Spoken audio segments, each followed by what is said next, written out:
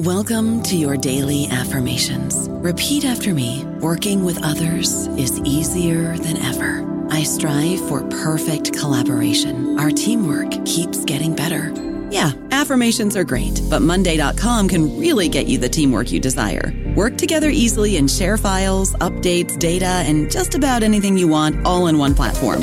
Affirm yes to start, or tap the banner to go to Monday.com. Judy was boring. Hello. Then Judy discovered ChumbaCasino.com. It's my little escape. Now Judy's the life of the party. Oh, baby, mama's bringing home the bacon. Whoa, take it easy, Judy. The Chumba life is for everybody. So go to ChumbaCasino.com and play over 100 casino-style games. Join today and play for free for your chance to redeem some serious prizes. ChumbaCasino.com. No purchase necessary. Void where prohibited by law. 18 plus terms and conditions apply. See website for details. Hello, everybody. This is Marshall Poe. I'm the editor of the New Books Network, and I'd like to tell you that we have a new and improved website. It has 2 new features that we think you'll love. One of them is a vastly improved search engine, so that when you type in keywords, you'll get a bunch of episodes really quick. The other is the ability to create a listener account. And in that listener account, you can save episodes for later listening. So you can create a kind of listening list. We think these features are neat and we think you'll enjoy them. Please visit the site today. Welcome to the New Books Network. Hello and welcome to another episode on the New Books Network. I'm one of the hosts, Dr. Miranda Melcher, and I'm very excited today to be interviewing Kate Phillips about her book titled Bought and Sold that's come out this year in 2022 from Luath Press up in Scotland, which is a really interesting book that looks at the slave trade in the British Empire, and specifically the role of Scots and Scotland in this piece of history that I think a lot of us are beginning to understand more about, and really have quite a lot of responsibility to understand and learn more. So this book is a really key piece of that history and understanding kind of 2 particular parts of the British Empire, Scotland and Jamaica, and how they kind of go together in this particular way. So I'm very excited to welcome you, Kate, to the podcast. And I'm very happy to talk with you today. Wonderful. Can we start off, please, with you introducing yourself a bit and explaining why you decided to write this book? Yes, I'm a social development specialist. I'm retired. I used to work with adults teaching about rights and encouraging accountability in community organisations. I work worldwide with lots of organisations, political parties in Africa, and at one point I taught trade unionists from the Caribbean. But I never really intended to write a book. I went on a visit to Jamaica after I retired, and I found so much that was Scottish in the island. It surprised me because apart from Jamaica Street in Glasgow, there's not a trace of any Jamaican history here in Scotland that I knew of anyway. I started reading when I got home, but I found very little about the Scots in Jamaica in our history books. So I had to go back to first-hand accounts, and actually there were loads more of these than I ever imagined. Diaries, letters, newspaper articles from those times, so much material that I started writing it all down. So that's how it all began. It was a bit of an obsession. I wanted to understand what Scots were doing in Jamaica and what was that history. Obviously, I knew it was connected to slavery, and I also felt that was perhaps one reason why it wasn't easy to find that history, that it had been blotted out. We have no Jamaicans very few Jamaicans in Scotland, and the history had been completely hidden. So that's how I got started. Well, that's a pretty good way to start. I'm curious about this thing. Oh, wait, there's not a lot of information. Guess I need to go digging. I think that's how a lot of good books start off, because then there's a very clear sort of goal and point to this. I kept sort of scratching the surface and getting deeper and deeper into things, because the more I found, the more I needed to know more to understand. So it's like a mining of research, of information. That makes a lot of sense. Well, you've mined quite a lot of really interesting information in the book. So I'm hoping that through the interview, we can kind of touch on maybe sort of a highlights tour, or kind of a quick tour of the some of the highlights, some of the most interesting pieces of the book to really understand this bit of history that has not been told a lot. So to start off with, kind of the obvious place, can you help us understand why young Scottish men in particular were in many cases actually preferred for jobs in and around slave trade plantations, etc., in Jamaica? Well, I think there were push and pull factors. For all classes in the 1700s, we're talking really here about the 1700s, good opportunities at home in Scotland were rather scarce. Scotland was quite a poor country at the start of the 1700s. Now, the Scottish Parliament had passed legislation in the late 1600s to implement parish education. It wasn't implemented everywhere, but most parishes had a school, and those schools were practical Presbyterian. It was a practical Presbyterian education system, and it stressed hard work, self-reliance, reading and writing, but also a very practical arithmetic for measuring and bookkeeping and those kind of skills. Those were exactly the kind of skills that were needed in the colonies and in particular in plantations. So I think that there was a fit, and the Scots had always been sailors. They got around Scotland by sailing. A lot of them had gone over the Atlantic, and young men followed looking for jobs, and they had the skills that were needed to take up those jobs. And why was it that so many Scottish men in particular had those skills? Because it does seem like it was disproportionate to other parts of the empire, perhaps. Well, I think that you'd have to look at the Presbyterian education system, and the way that the church worked in Scotland.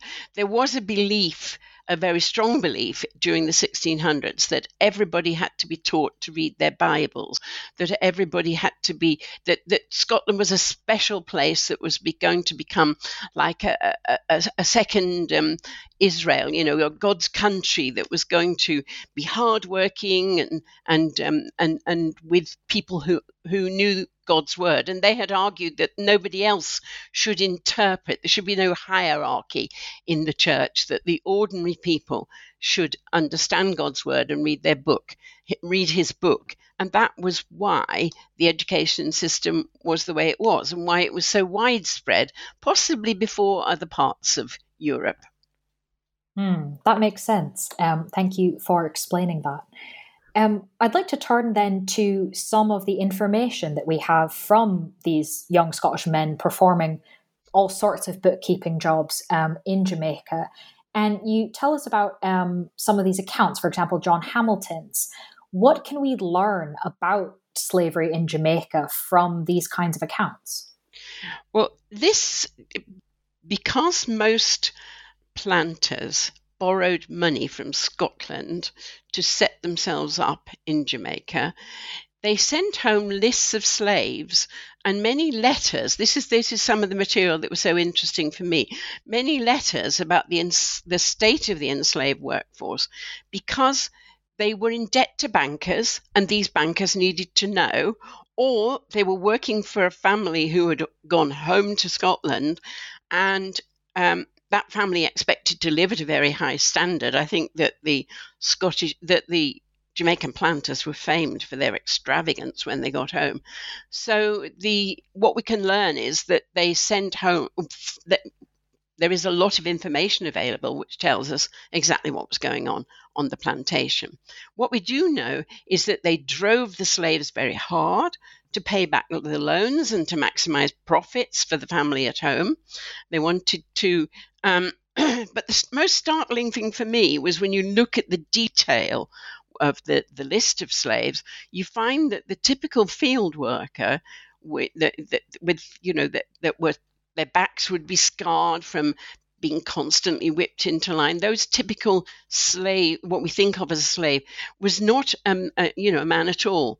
The people doing the heavy cane cutting work and digging were teenage girls. Why?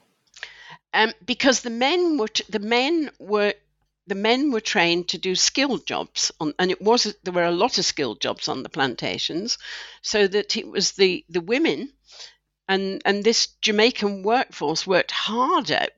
We know from the economic evidence, worked harder than any workforce ever before or since. Investors demanded greater and greater returns, and the heavy work was left to the girls. The men on the plantation would become sugar boilers and distillers and carpenters and take on all the skilled jobs, bricklayers, masons, and the list. All the jobs are listed on the information that went home, and you can see that the field workers were girls, not wholly girls, but they predominated, which is not how we think of it.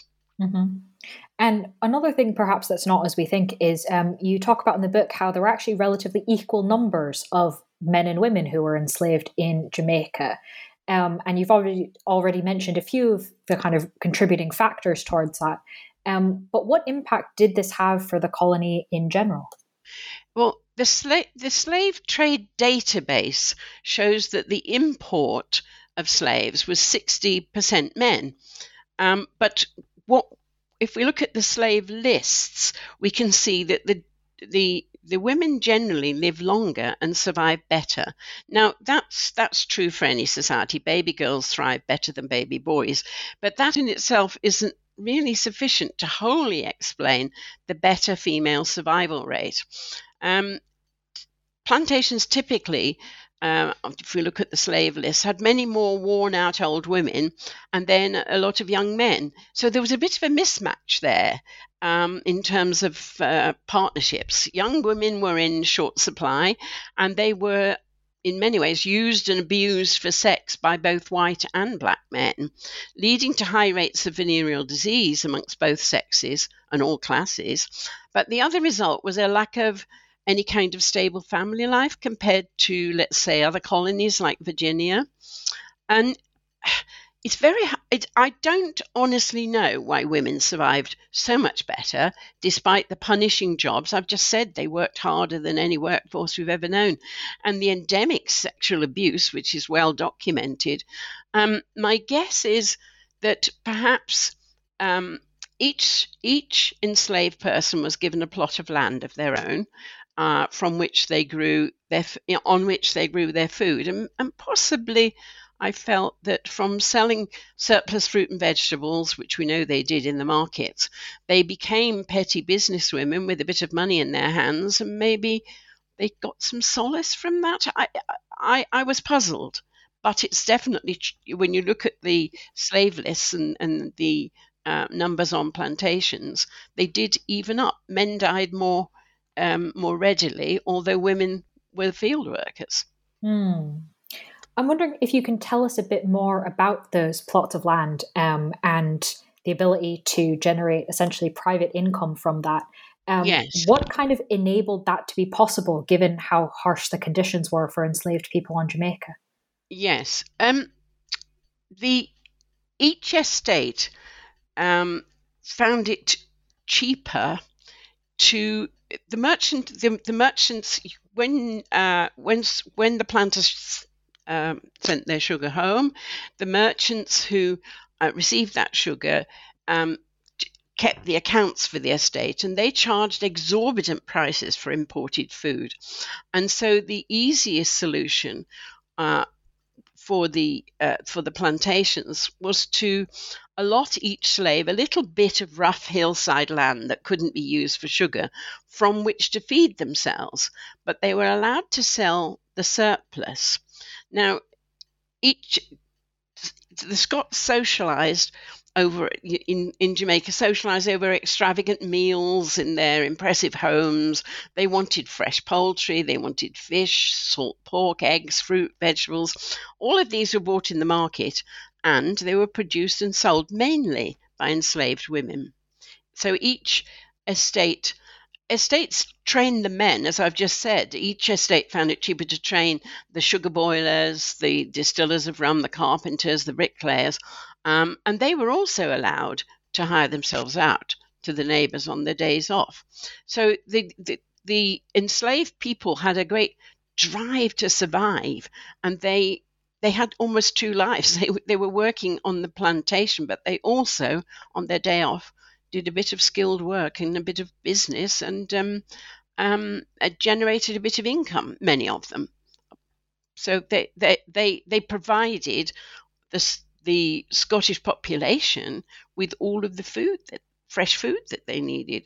So this wasn't a system they particularly wanted to disturb, because it saved them money from buying in food. It provided them with what they wanted, but I think they also felt it tied the enslaved community to the piece of land that they were on. If they ran away from the plantation, how were they going to eat? When they had their gardens and they had their food in their gardens, and that also sort of tied them to the neighborhood, and I think that was also a factor. But it is surprising that they allowed this business to go on, and from time to time it was discussed, but it was always decided that it should continue. And it was always that it settled down in the very early days of slavery in Jamaica that this was how things were run. Interesting. I was particularly interested in the book that it did come up every so often, and yet the result even of political debates were, no, we're going to keep it this way, which is always quite interesting when you see things like that. Yes. The pressure to maximize income was very, very strong, and the cost of imported food was very, very high, and for those reasons, I think they found it so much cheaper and easier to let it continue. I'd love to ask about another aspect of the book, which is, of course, something very famous about Scotland, the importance of clan relationships and familial ties. To what extent and in what ways were those relevant in Jamaica as well? In the 1700s, the whole system worked on trust. You've got bankers on one side of the Atlantic, and you've got the borrowers on the other side. So the borrowing money, the getting work, getting a place to live, this was all done on trust. So obviously, your family relationships, your clan relationships are important in building that trust. So when young men came from Scotland, they would be taken into people's homes, people from their friends, relatives, friends of friends from their home areas. I looked at a lot of letters of young men writing home saying, I found a friend from home and he's taken me in and he's going to help me find work. It's a similar system that works in many parts of the world today, that country cousins come to town and are looked after by friends and relatives until they get an opening. So for the workers crossing the Atlantic, it was important, but also it was very important for borrowing money that you had that trust, that family relationship. And then the community in Scotland and the community in Jamaica, the white community, traveled back and forth between the countries. Between the two countries, they sent their children home to be educated. They got together to enjoy familiar Scottish food and entertainment on the other side of the Atlantic. So there was a definitive Scottish community in Jamaica, who helped each other. Lent each other money, they looked after each other, and this was, I think, one reason why once the Scottish young men came, they would stick it out and stay, because they had that support. And how then did it work on a political level? How were the relations between the Scottish people on Jamaica versus back in Scotland or ties in England? How did kind of those connections and communities function in terms of political influence? The planters and the slave traders, the original, often came from existing landed families or influential merchant families, and they consciously built their political influence to defend because Jamaica was a British colony. It was important to them that they staked a claim there and built their political influence. So the Scottish members of the British Parliament after 1707 were almost every one of them pro-slavery. You wouldn't get a seat in Parliament without being in favour. And because during the 1700s, there was a build-up of opposition. And those people who didn't come from that upper landed class or influential class spent their money. The people with new colonial money used some of it to buy the kind of land and property which would give them political power in Scottish communities. So by the mid to late 1700s, when anti-slavery was gaining ground, they had consolidated their power over borough councils, parliamentary seats, and the end of slavery couldn't have happened without the 1832 Reform Bill, which changed the franchise and swept all these people out of Parliament.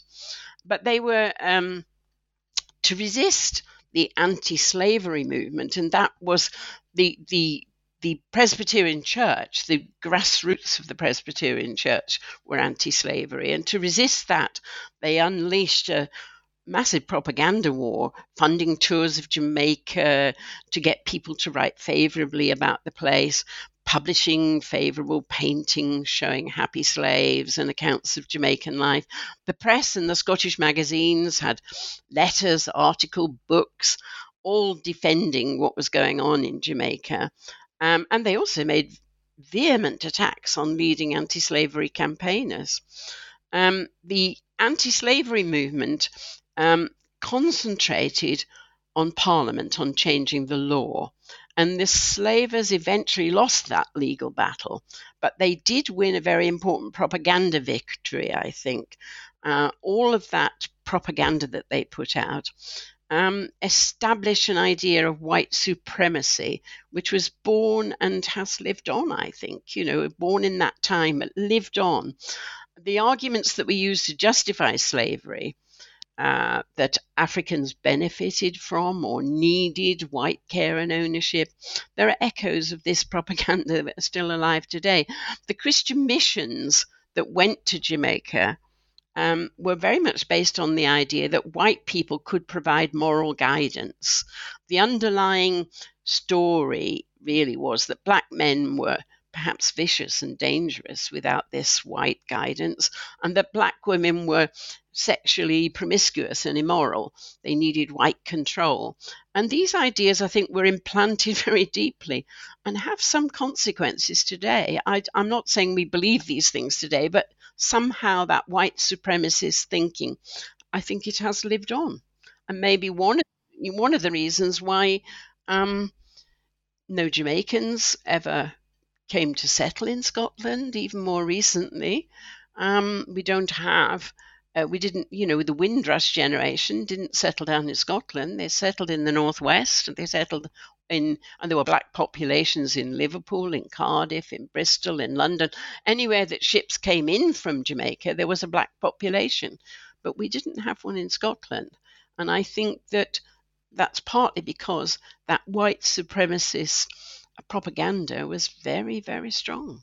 I don't know about you, but I'm very busy and I don't have a lot of time to cook. That's why I subscribe to Factor. Eating better is easy with Factor's delicious, ready-to-eat meals. Every fresh, never frozen meal is chef-crafted, dietitian approved, and ready to go in just 2 minutes. You'll have over 35 different options to choose from every week, including Calorie Smart, Protein Plus, and Keto. These are 2-minute meals. Factor meals are ready to eat and heat, so there's no prepping, cooking, or cleanup needed.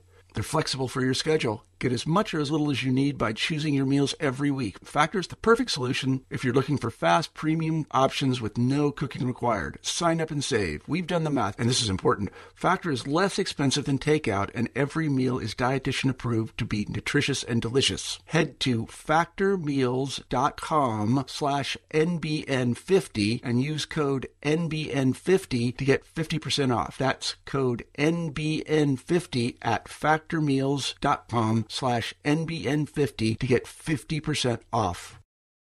Wyndham Hotels and Resorts makes travel possible for all. Whether it's the long haulers looking for a great cup of coffee, a roomier rest for the on-a-whim road trippers, or a place to make summer memories with the whole family. No matter who you are, where you're going, or why, with 24 trusted brands to choose from like La Quinta, Days Inn, and Super 8, your Wyndham is waiting. Get the lowest price at wyndhamhotels.com. Restrictions apply. Visit website for more details. What was the role within that, and generally in terms of the conversations around slavery, of the Scottish Presbyterian Church in particular? The hierarchy of the Scottish Church, as the kind of established national religion, they were ambivalent about slavery. It came up regularly in the Assembly of the Scottish Church, because it was, in that sense, a kind of democratic church. It came up regularly, but they noted it, or they noted the concern, but they didn't at that level do anything about it. But the Scottish religion, the Kirk, is decentralised in its decision making. The local elders have quite a lot of autonomy, and many of them petition Parliament. The Scots were overrepresented in the petitions to Parliament, partly because of all these local churches signing petitions. And local Presbyterians, some of those who had inherited estates in Jamaica, were kind of uncomfortable, if they were good Christians, with being associated with slavery, and some of them partnered with so local Presbyterians in Scotland partnered up with reform-minded planters, Scottish planters who'd come home and were a little concerned about slavery. And these people sent the first missions to work with enslaved people on the plantations. Now, these missions were about establishing respect for the Sabbath, Christian family life, moral guidance. They taught obedience. They were not necessarily concerned with the exploitation and the money making out of enslaved people. But nevertheless, the enslaved Africans were drawn into Christianity because it was the one place that gave them some dignity, that recognized their oppression, that treated them as human beings. The missions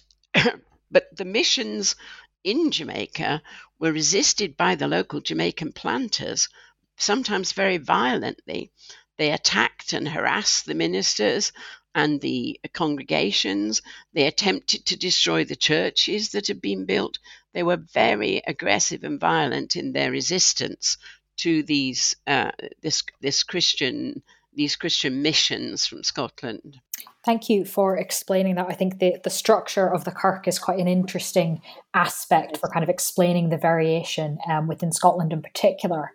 But staying on kind of this question of debates around slavery, the movement to abolish slavery in Britain, what did you find in your research and that you talk about in the book around the impact of the loss of the American colonies and the French Revolution when it came to this debate?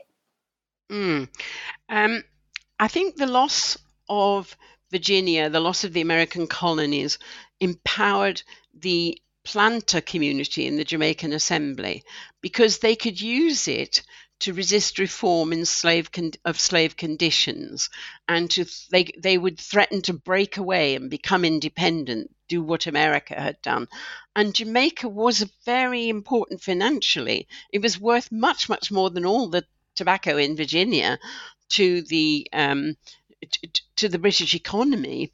But because they had such a favourable tax regime for their sugar, it's unlikely that they would have actually done it and actually broken away. But the threat of that was powerful. And if we look at one of the good examples of that is 1823. The revived anti-slavery movement had got the British Parliament, the King and the government to agree that there should be slave reform, that there should be the reform of slave conditions, there should be a new slave law, which gave slaves rest days on the Sabbath, and a list of new conditions. But because the Jamaicans absolutely refused to implement this, and the king and the British government did not want to force it onto the Jamaicans and force the issue, it was never implemented. There was so that the reforms that had been fought for in Britain were not actually implemented in Jamaica, and as a result of that, there was a slave revolt on the Scottish estates in Jamaica, because the enslaved people knew that reforms had been agreed and that their planter bosses were refusing to implement them. So it led to quite a serious revolt in 1823. Skipping ahead a little bit, obviously, slavery is eventually abolished. The enslaved people on Jamaica are freed, and the plantation owners were compensated for the loss of their, quote, property. What happened after that? Plantation owners now have a whole bunch of money. Enslaved people are now freed, apparently. The slave trade is stopped. Then what? Well, I don't think freedom wasn't immediate. And if we look at the statistics, the slave trade doesn't stop. But what happened was that a system of apprenticeship, so-called, was introduced. All enslaved Africans over 6 years old had to work for their former masters, and they were going to be paid. This system never worked. It was abandoned as unworkable. It was supposed to go on for 5 years, but it didn't actually. It was abandoned early on because it just wasn't working. Because many Africans, those with a bit of money, bought plots of land. Others squatted on abandoned estates, and they used the skills they had as men and women to develop alternative lives that they could control for themselves. So if they were carpenters, if they were cooks, if they'd got a bit of land, they could grow stuff for themselves. So they began a new life. They began to design and control a new life for themselves with the skills that they had. Now, some of the plantations did pay wages to former slaves. They found they couldn't make the same profit. And many of them just walked away. But they kept their land titles just in case money-making opportunities might arise in the future. So modern Jamaicans, many of them are consequently still squatters who've lived for generations on land that they don't own. So when I made my visit to Jamaica, the mountains where runaways hid years ago, and the shores where enslaved people tended their plots to feed themselves, now have tourist potential, and the inheritors of long ago owners are turning up to claim it, as I realized when I holidayed at a place called Brighton Beach, where the community said to me that they were squatters, and somebody would come back to claim their land, and they'd been there for generations. And this is another spur to my work.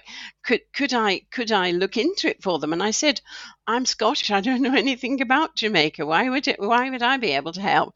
And they said, well, exactly because you are Scottish, and it was British law at the time that's relevant, and we thought you could look into it. So I did.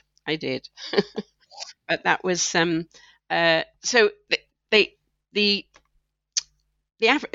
enslaved Africans began to build themselves a new sort of peasant life, I suppose, initially, but with the skills that they developed during the plantation era.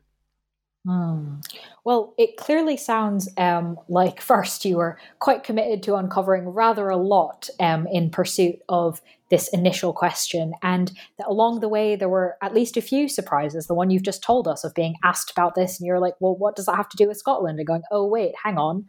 But I'm wondering if, kind of thinking about this whole process of research and writing the book, if there's maybe one or two other things you might be willing to share with us that you found surprising?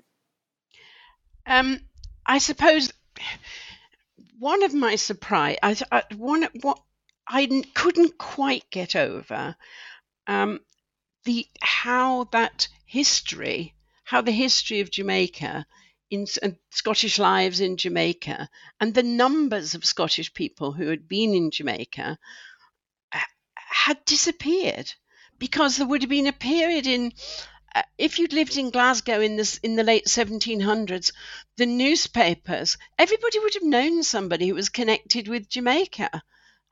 The newspapers there was sufficient interest for the newspapers in Glasgow to run a column called Plantation News, which told everybody what was going on in Jamaica. And then the anti-slavery movement, the country was divided. The question was a huge question. It was dealt with in all the newspapers. It was dealt with in the Kirk. It was, all of it. It was a huge question for everybody, and yet it had disappeared. Apart from a little bit of history of how of the anti-slavery movement, that I couldn't quite come to terms with, because I felt, had people willfully suppressed it, or was it just forgotten? What had happened there? Because there was so much history, and there is anybody who went into archives, anybody who looked at the Glasgow economy, historically, must have seen it, because it didn't take much digging, to dig out a whole lot of information that was surprising to me. Why do you think it was forgotten? I think because the anti-slavery movement won, in the sense that they won the argument, and maybe the Kirk, which was very powerful, and the Christian thinking felt embarrassed, felt uneasy about that part of their history. They preferred to wipe it out, I think. And I think we've all, to a certain extent, the whole of Britain has done that. But I do think it was rather complete in Scotland. It was rather effectively done. And of course, that's changing now. And there is a lot more research being done, a lot more being written, and a lot more work going on. And the University of Glasgow has been particularly active there. And the city also has acknowledged its role, and so things are changing, but it's taken 300 years for this to happen. Well, you've given us rather a lot to think about, and obviously the book has so much more detail that I definitely want to point listeners to. But as you do seem to kind of get quite involved in projects, are you taking a break now that this book is out, or is there another project that you're getting stuck into you can give us a sneak preview of? Oh, my working title at the moment is The Scots, the English and the Union. I've did so much work on the Scottish history around the 1700s that I became interested in what did Scots lose at the time of the Union in 1707 that has actually stayed with them to be revived at the moment. That what is it they thought they had lost? What is it that they which drives them at the moment towards independence? We're in a situation where half of the country is for and half is against. It's a little bit like the anti-slavery division in that sense, half for, half against. So I'm intrigued and interested in trying to trace what it was that they thought they lost. Interesting. Certainly not a straightforward topic. So I'm sure that end result will also be absolutely fascinating. But while you are off working on that, listeners can read the book that we've been discussing, which again is called Bought and Sold, out this year in 2022 from Luath Press. Kate Phillips, thank you so much for being on the podcast. Oh, well, thank you for inviting me.